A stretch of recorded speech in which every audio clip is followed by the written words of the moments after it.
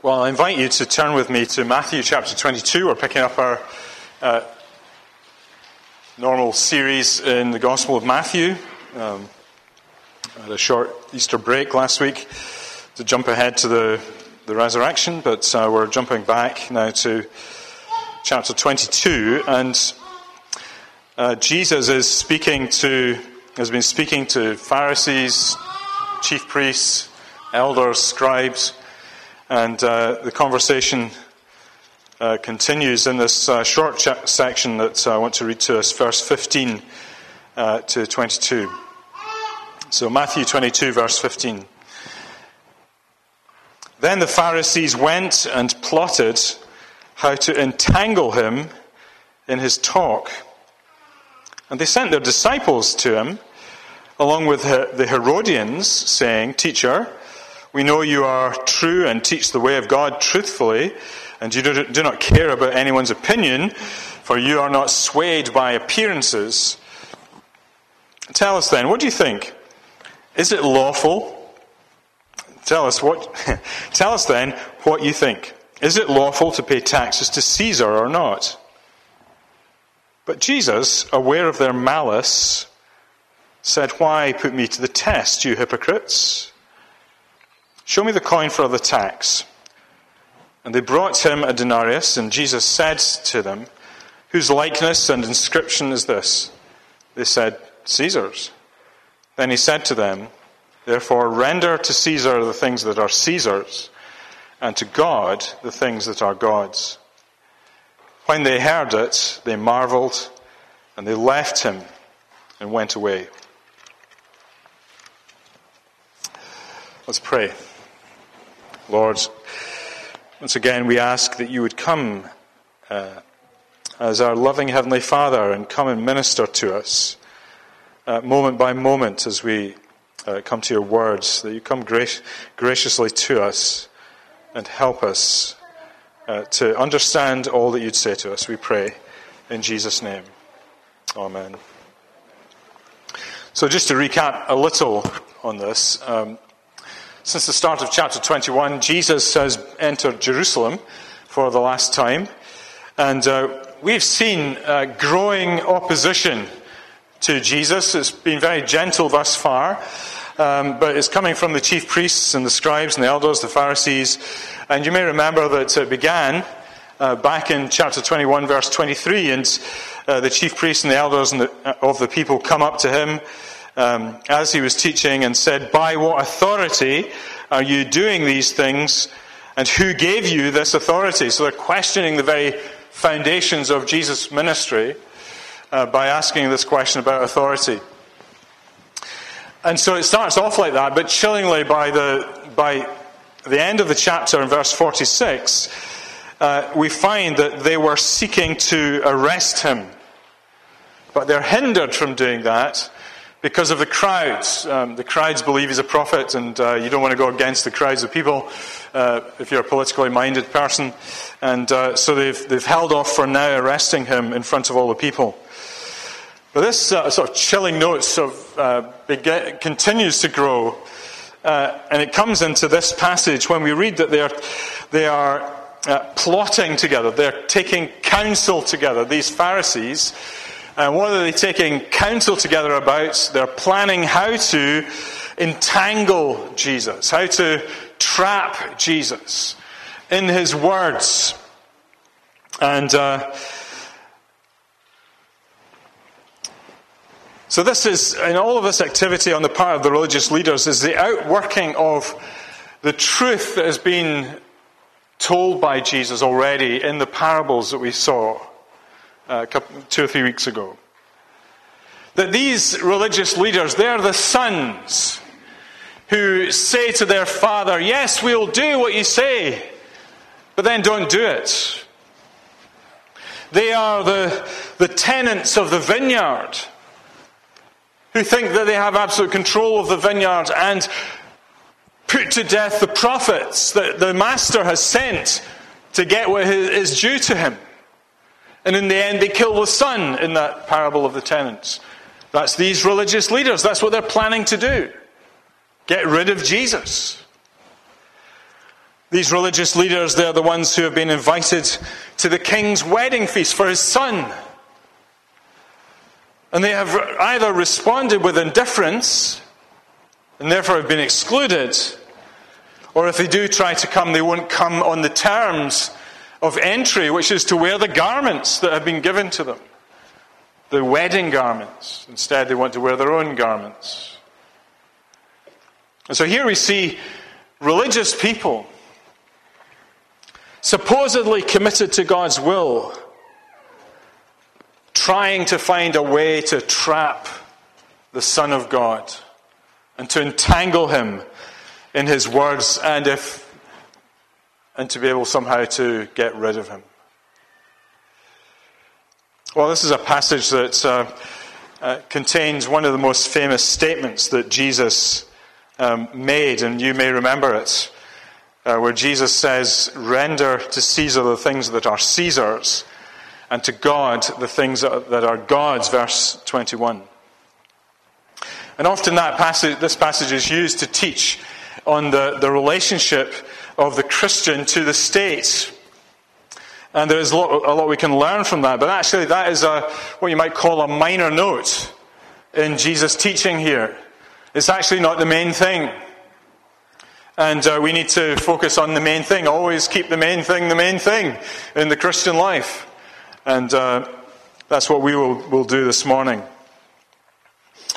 We will come to that major note that Jesus is going to teach in due course. But three things I want you to notice in this passage. First of all, it's worth noticing the tactics of the Pharisees, how they approach Jesus this time. And remember what they're trying to do here. They're plotting at the moment to try and entangle Jesus in his words, trying to tie him up in knots. It's not about something that Jesus has done this time. They want to just get him to say something that would actually incriminate him and give them justification for arresting him. And as they come, they have three elements to their armory of tactics. And the first element is that they don't approach Jesus themselves. Instead, they send their students, their disciples. That's a low approach, isn't it? Send the minion out to go and try and deal with him. Maybe it'll disarm him somehow. And maybe they can have success where we haven't had success. And these Pharisees, they are men who are training younger men to follow in their footsteps, to be religious leaders. And so they have these disciples following them around. You can just imagine the entourage that as a Pharisee is walking through the marketplace and everybody's greeting them and welcoming them, and behind them is all these students basking in the glory of their teacher as they go. And here the Pharisees now say, "Well, you young man, you go and ask him this question." We'll come to the question in a moment. But this is the tactic of the Pharisees. The direct approach has not worked.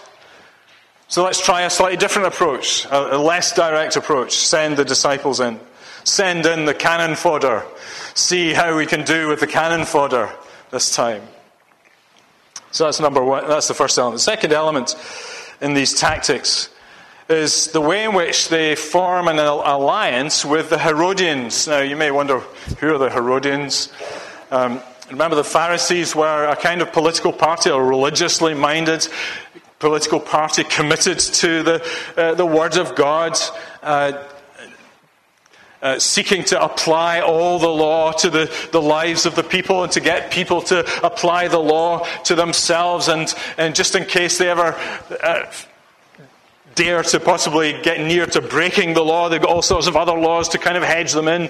And so there's so many laws and everything. They want to try and get the people to live holy lives. And so in one sense, the motive is good, but actually it's misguided. But that's the Pharisees. But the Herodians are a different party altogether. They don't care that much about the Messianic kingdom. They don't care about the law of God so much. They care about the Herodian dynasty, the dynasty of Herod the Great. And so they are politically minded elites of the society. And they're not really in line with the Pharisees, but when it comes to meeting with Jesus, they are aligned against Jesus. And it's strange, isn't it, how opponents, people who can be opponents in ordinary life, can suddenly become friends when they meet a common enemy. And this is Jesus. They're opposed to him. So the other element, second element, is that they form these alliances. And the third element, and the most direct element of these disciples of the Pharisees, is to use flattery. To try and flatter Jesus, to enable him to maybe drop his guard, and then he's open to getting entangled in his words. And so verse 16 says this: "Teacher, we know that you are true and teach the way of God truthfully, and you do not care about anyone's opinion, for you are not swayed by appearances." Sounds great, doesn't it? And it's all true. Flattery sometimes works by exaggerating or lying about something, but making somebody feel like it's true of them. And you get into their good books, as it were, by flattery, and then you can get a hearing. And that's basically a form of lying. But there's another kind of flattery, which is to say true things with great enthusiasm, so that the idea of inner pride begins to grow up within the person being flattered. And they get a bit of a big head and start thinking, yeah, I'm really something. But the whole motive behind it is insincere. They don't really believe that he is true or teaches the truth of God. They don't really care that he doesn't care about appearances. They don't believe it. It's just a ploy to get him to let his guard down. There's an old saying, isn't there? Keep your friends close and your enemies closer still. Well, that's how flattery works. It tries to get your enemies closer still so that you can take them down later. It's a naked ploy, you see. So here's the tactics of the Pharisees. And here's the thing. Jesus didn't believe a word of it. Look at verse 18. Jesus, aware of their malice, or aware of their evil, he has a wisdom and a discernment which allows him to discern the motives of the heart. And he's having none of it. He even calls them hypocrites. Jesus, aware of their malice, says, "Why do you put me to the test, you hypocrites? Why do you tempt me, you hypocrites?" What's a hypocrite? Well, it's someone who plays a part. It's somebody who goes on the stage and plays somebody that is not actually them. That's the old Greek meaning of the word, a player on the stage. And this is what they are. They're being players on the stage, pretending to be something they're not. They come with their questions. And I don't know, maybe they thought Jesus would somehow go weak at the knees with all this flattery that's going on. They think, yes, I'll answer your questions, because I'm really something. No, he doesn't do that. He calls them out for what they are. Hypocrites, full of malice and deceit. So these are the tactics of the opponents.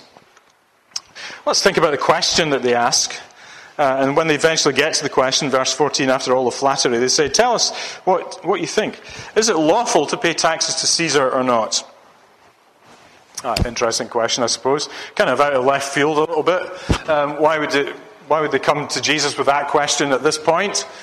Well, think about the motives. What is this tax anyway? Well, it's a tax that is levied by the Romans on every citizen under the control. And you'll notice that in verse 19 Jesus refers to the coin for the tax.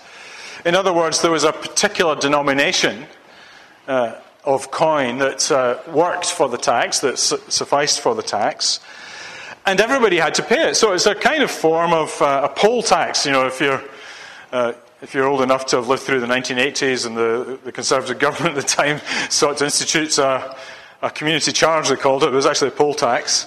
Everybody had to pay the same thing. And the history of the United Kingdom is poll taxes don't work. The population will not have it. So if you understand that, you'll understand the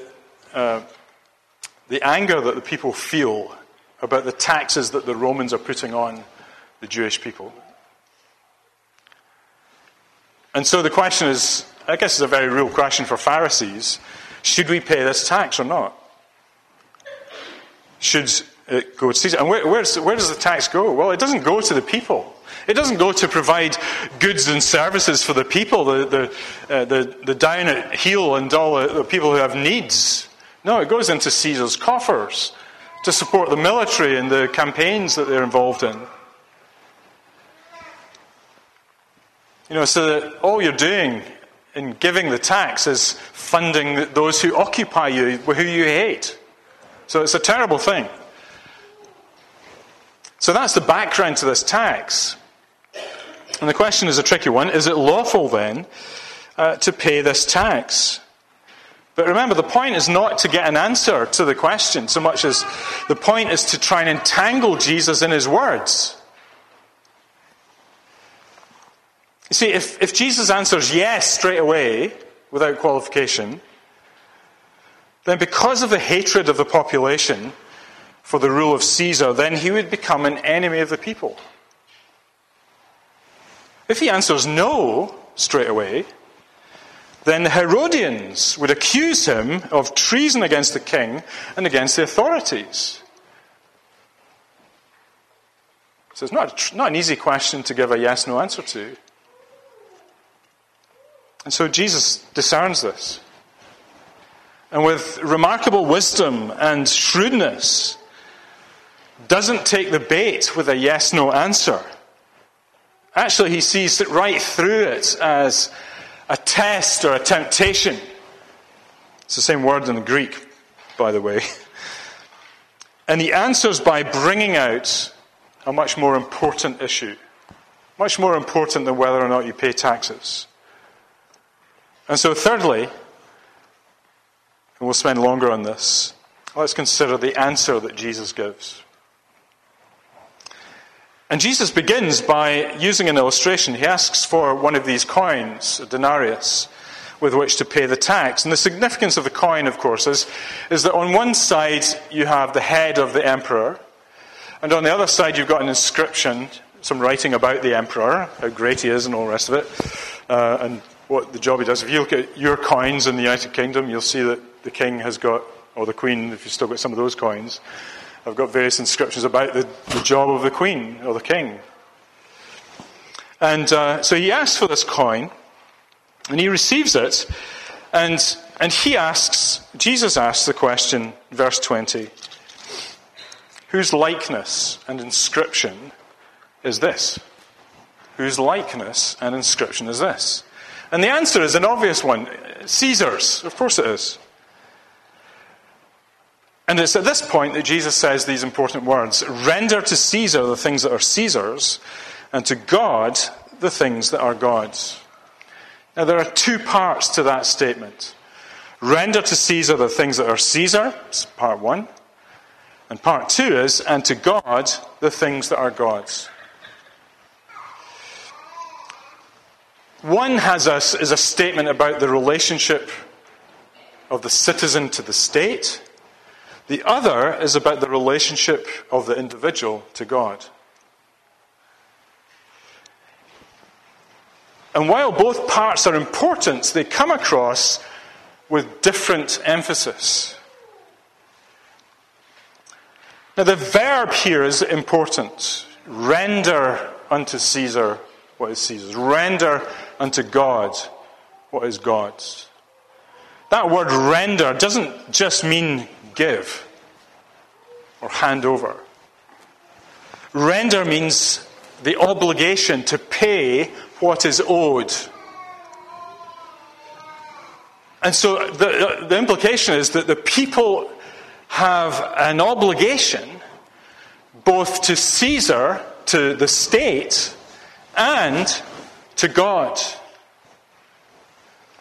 And you cannot get away from those things.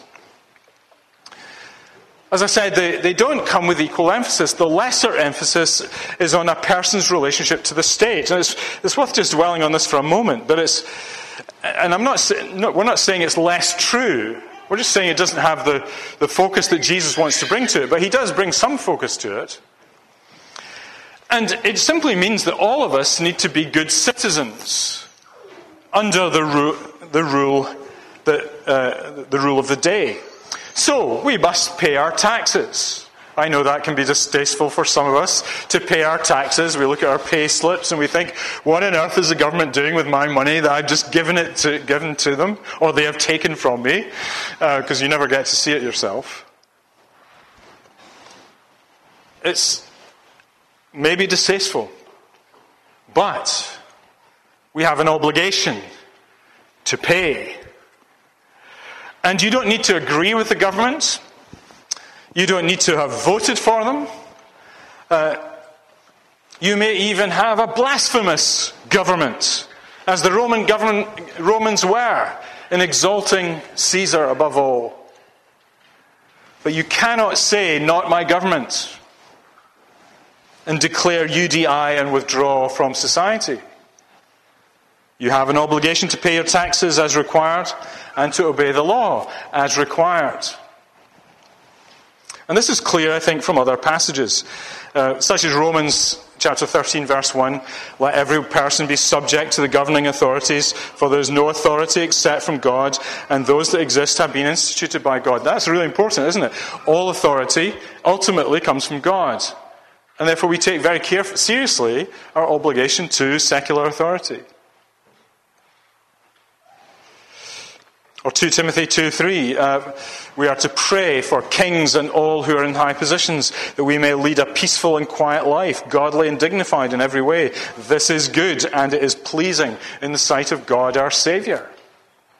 So we actually hold them in high enough regard that we pray for them. Even though we haven't voted for them, even though we may not like them, we pray for them. So Christians are to be good citizens in the secular realm, even if you don't like the government of the day. The only exception to this, of course, is if the government of the day tells you to do something that God has commanded you, not to do something that God has commanded you, or commands you to do something that God has not or forbidden you. An example of that is Peter and the apostles in Acts chapter 5. They go out preaching the gospel, and they're arrested, and the Sanhedrin tell them, don't you preach ever again. Stop preaching in his name. And Peter and the apostles say, we must obey God rather than men. And so they carry on preaching the gospel and take the consequences. Take the hit.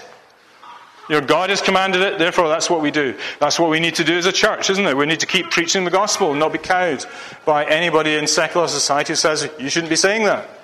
No, we'll say it. We'll keep saying it. We'll die saying it. But we have an obligation to the state and the powers that be. So that's the lesser emphasis. But by far the greater emphasis Jesus places on the second part of his statement. Render to God the things that are God's. Render to God the things that are God's. In other words, pay to God what is owed to God. Now, what is he referring to there? What are we to pay to give over to God? The answer is it found in his use of images.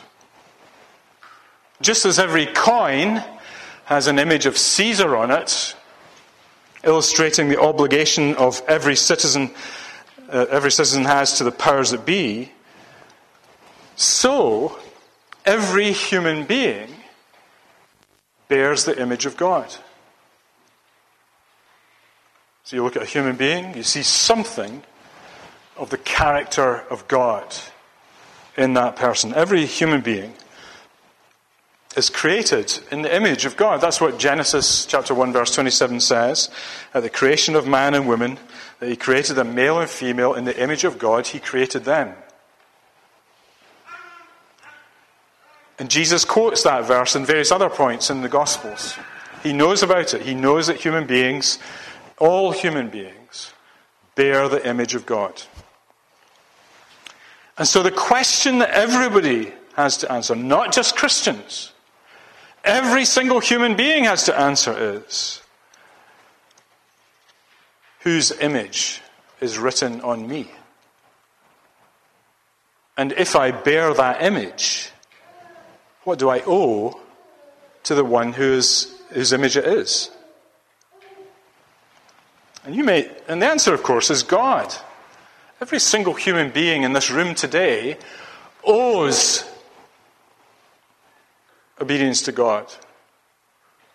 You have an obligation to give obedience to God.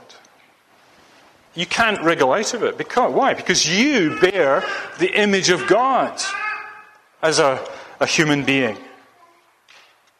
It's actually what gives mankind his dignity in creation, above all other things in creation, because we bear the image of God in us. Now you may think, well, the image of God is defaced. There are some evil people in the world. The image is ruined, it's smudged, it's scarred, it's broken. That's true. But it's still there.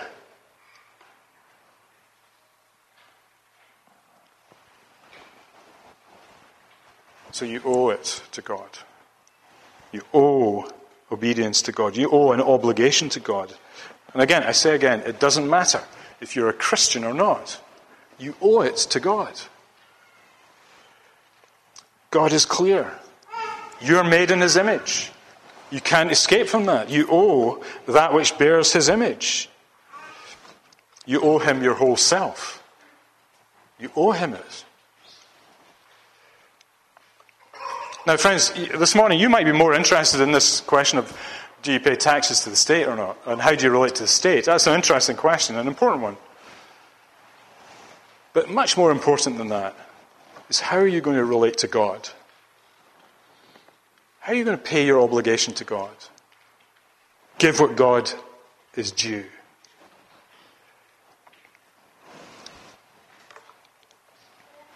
If you don't pay him, you rob God. Just as if you don't pay your taxes, you rob the state. If you don't pay God what you owe him, you rob him. And friends, it comes down to some of the most practical things.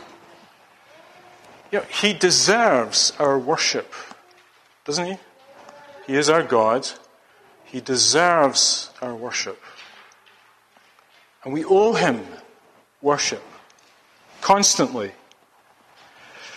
And a significant part of our paying our dues to God in his glory is coming together in a meeting like this, where we give him the glory.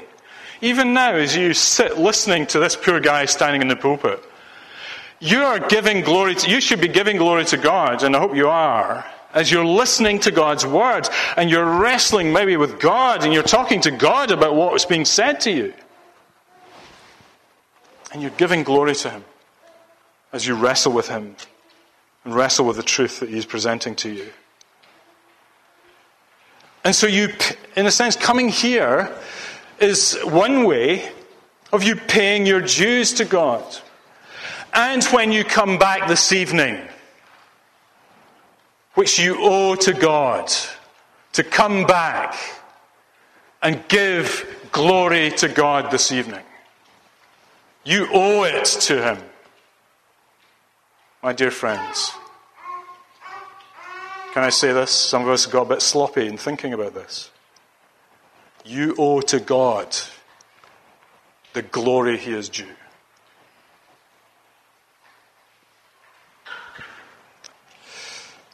One danger as we finish. Jesus is not suggesting here that we compartmentalize our lives. So we've got a secular bit and a sacred bit. So I can do this bit without God, and I can do this without thinking about my relationship to society. Let me just quote from Leon Morris's commentary on this. Jesus is not saying that we can divide life into separate compartments so that God has nothing to do with that section that belongs to Caesar. The obligation to God covers all of life. We must serve Caesar in a way that is honouring to God. You see what he's saying? That actually when you give yourself to God, all of the rest of your life comes in underneath it. And so the way you do your work, the way you pay your taxes, the way you relate to the state, all of that stuff is gathered up under your commitment to God first and foremost. That's why it's more important. It's not either or in competition or anything like that. So all of your life is owed to God. Now, friends, here's the irony of the story, I think, is that as Jesus is speaking here in front of these Pharisees, who is the perfect image of God? Well, it's Jesus himself. He is, Colossians 1:15, he is the image of the invisible God, the firstborn over all creation. This is the one who bears the image of God. And this is one of whom the apostles said, we have seen his glory. We've seen it. And what is the right response to this man who bears the image of God and reveals his glory? That they should bow down to him, that they should worship him. And I would just say to you this morning, have you settled in your mind the one whom you worship? Have you come to Jesus Christ and given yourself in worship to him? Not just coming here on a Sunday, but the whole of your life is committing yourself to him that he may lead you and help you. See, this is what Jesus wants. He's wrestling with these Pharisees verbally. But actually what he wants is for men and women to come to him and receive from him and bow down and worship him. And friends, I encourage you to do that, to think carefully today. Think carefully this afternoon. How are you going to give yourself to God? Let's pray. Father, we thank you for your kindness and goodness to us in so many ways. You're so patient with us. And Father, we confess to you that there are times when we have not given you the glory that you're due. That we have not given you our lives as you are due.